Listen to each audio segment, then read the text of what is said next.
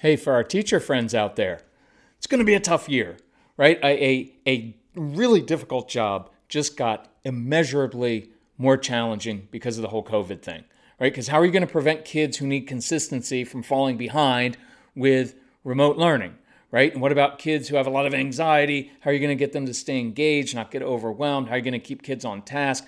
What about the meltdowns, the blurting out, all the other disruptive behavior that's part of a normal classroom, right? In a normal year, now it's all heightened. So let me give you a few tips. And first, I want to say thank you for what you're doing. We have had the honor and pleasure of teaching hundreds of thousands of teachers across the world. We did it in Prague, we did it in Ukraine, we did it in a few different places overseas. But we love our in-person training. We can't do it anymore, right? We wish we could, but we're doing it via Zoom conferences. So if you like the ideas that we're talking about in this podcast, go to celebratecalm.com and then that / teachers. There's a free 30-minute video that shows our professional development training, and we're providing it to schools at a fraction of the normal cost because we want to get this out. We want to help you. We want to help these students. So here are 3 big categories and probably about 8 or 9 ideas. I'm going to do it really quickly because that's how I talk. And by the way, if you don't know us, I'm Kirk Martin, founder of Celebrate Calm, because someone may have forwarded this to you, and you can find us at celebratecalm.com. Pretty easy, and if you need help, it's Casey. Email our son Casey, Casey, at celebratecalm.com. We'll be glad to help you. Number 1, I encourage you to relax your expectations of yourself and your students. The truth is, it's not going to be a normal school year. You're not going to be able to get done everything that you normally would. So I encourage you to prioritize, to simplify, to get the core lessons, the core ideas right?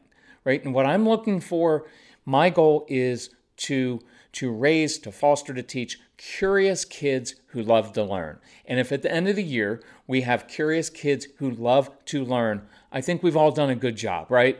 And everybody's already anxious enough. I want you to relax expectations on yourself because you go to bed at night thinking about these kids and you take this seriously and it's your passion and you're going to be overwhelmed as well. So just do the right things right. Number 2, I encourage you to connect personally with the more challenging kids. That's who we deal with, the kids who have anxiety, who have focus and attention issues, who have behavior issues in class. And these are kids who often get overwhelmed and they will fall behind and they will just stop working. They are very defensive kids because they're usually in trouble a lot at home and in the classroom, so they have this very defensive nature. And anytime they sense negativity, they shut down. So I would encourage you to connect personally with them.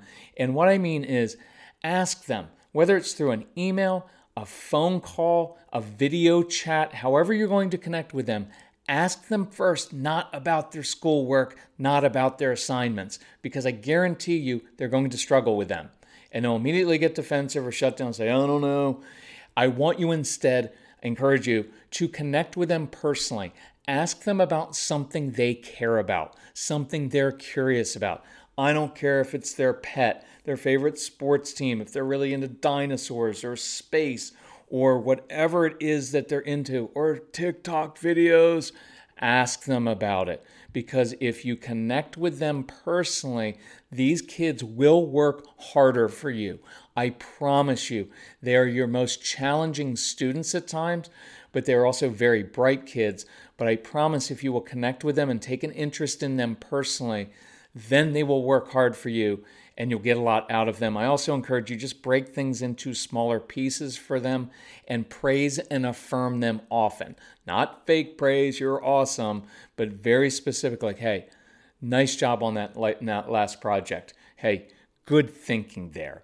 Even if they didn't do it perfectly, start with the positive because the more positive you are, the harder they will work.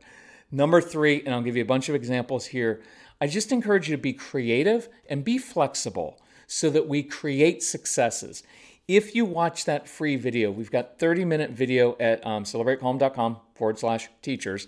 You will see I go through all of these, a bunch of examples on creating successes in the classroom with, say, impulse control, meltdowns, blurting out, kids not listening. So a big part of what we teach is instead of just going to consequences, hey, if you don't do this, here's your consequence. See, that doesn't work for most of the strong-willed kids, and you've noticed that. They don't care about consequences. So what I do is I know that this student struggles in a certain area. I know that already. So why don't I proactively create successes, give that child tools to succeed? Because once they start succeeding, that breeds more success and confidence, and then they work harder and they push through the hard things. So first example, reading. I just encourage you. I don't care what they read about. I don't really care at the moment if they're reading on grade level. I just want these kids reading something, anything that they're curious about. Because if you get them reading, they'll start to understand the joy that does come from reading. And I'd rather have them read willingly about something they just are really curious about than forcing them, right, just to read it just to get through, because they don't really learn that way. I'd encourage you, audiobooks. There is some research that shows if kids listen to audiobooks, it does create the same neural pathways in the brain that reading does. So it's not my favorite, but if it creates a success and they're listening to an audiobook, now if they can listen to an audiobook while they're reading along, that's even better. But if you have a child who's just shut down, I'd encourage you get that success and say, what do you like when you listen to that audiobook? Tell me about the story. What do you like about it? Right? Let's get them into it. Listening to podcasts is a great way to learn. My son's grown now, but he struggled with learning and reading when he was a kid, and now he reads. He's a voracious reader of very scientific books, really difficult stuff, including he reads Russian literature for some reason and loves it, and it is not easy. But listening to podcasts, we learn a lot through podcasts. 2, let's go through math, right? In math, for many of the kids we work with, it's context. Sometimes you kind of have to close the book because they're not getting the concept and you have to relate it to something else. So for little kids, you can have their parents create a store at home and put like little price tags with Post-it notes, little price tags on items all over the home store. And that way they have to calculate maybe percentages of a sale. You can give them like, well, what if you had a 50% coupon off that lovely chair? What would it cost then? It makes it more concrete. For your older kids, it could be like, hey, you've got this many Instagram followers, but this person has this many. You can teach algebra. What percentage increase in your followers by doing something really ridiculous? I'm kidding. But what percentage of followers do you need in order to catch up to that famous person or that other person who has this many followers? Right? So you can use things that they're accustomed to and that they like. And once they get the concept, it's much easier to look at the page on the book and do the actual problems. 3, writing. Writing's really hard. I have a whole thing in our professional development training. I'm not sure if it's on the free video clip, the 30-minute video clip at our website, celebratecalm.com/teachers. But in our Zoom professional development training, we go through this in great detail, but it's a podcast, so I'm going to keep it short. I'd encourage you, let your kids write what they're curious about. I don't care. I just want them learning how to write, how to express their thoughts, and how to get it into a persuasive writing, whatever you're working on, to an introduction, 3 support points, and a conclusion. I don't care what you write about. I encourage you, this is a weird thing, encourage them to do their first draft and have it be very, very messy. Even tell them, I don't care, your older kids, I don't care if it's a bad first draft. I want the first draft to be messy and it can be bad. I don't care. And here's why. Because the hardest part of writing for many of these kids is getting thoughts out from head to paper. They have all kinds of creative ideas, but as soon as they sit down and try to write, by the way, chewing gum while writing, listening to music while writing can often be very, very effective. So I just want to, the words we used when we taught these kids at our house was, I want you to vomit the thoughts from your head onto paper. Why? Because little kids, especially boys, love anything that's disgusting. And when they got into school, they would remember, oh, that's right, I'm supposed to vomit my thoughts out of my head onto paper. It doesn't matter if it's neat or not. I just want them written down so that they're concrete, because now with computers, you can take all those different ideas and cut and paste and move them around. And so that's what I want, and I'd encourage you to give them some extra time to write. I have written probably in my professional life, I've written millions of words. I write a lot. It takes me a long time.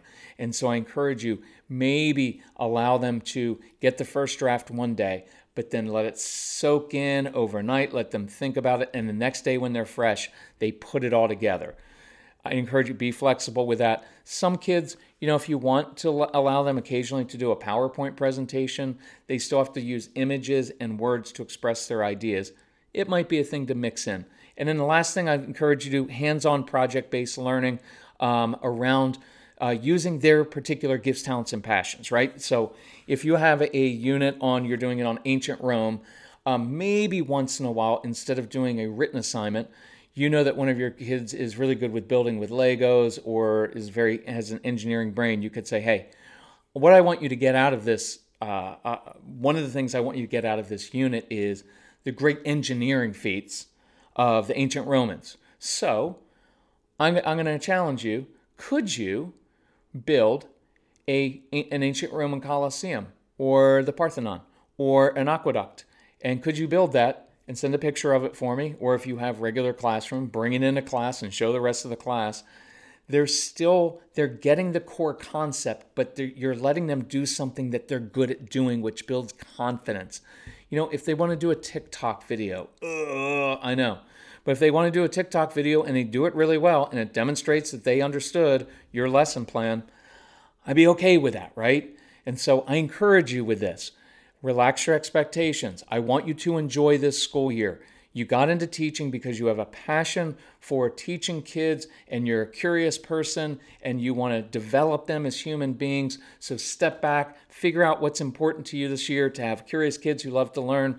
Connect personally with them, and then create successes. And you'll find with these kids, as you do those things, they'll work harder for you and they won't have as many behavior issues. I encourage you, reach out to us. My son's name is Casey, Casey, at celebratecalm.com.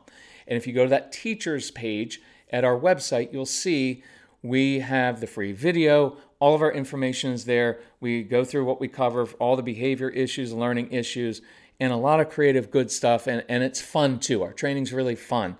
If you're a parent listening to us, reach out to us, and we'll put together a proposal for your school. It's very, very easy with our online training, or if you're doing in-person professional development, we'll come. I'll put a big mask on. I'll put a helmet on. I don't care. I just want to help you out. I want you to enjoy this school year and enjoy these kids. So if we can help you, let us know. Love you all, and thank you for doing what you do. Bye-bye.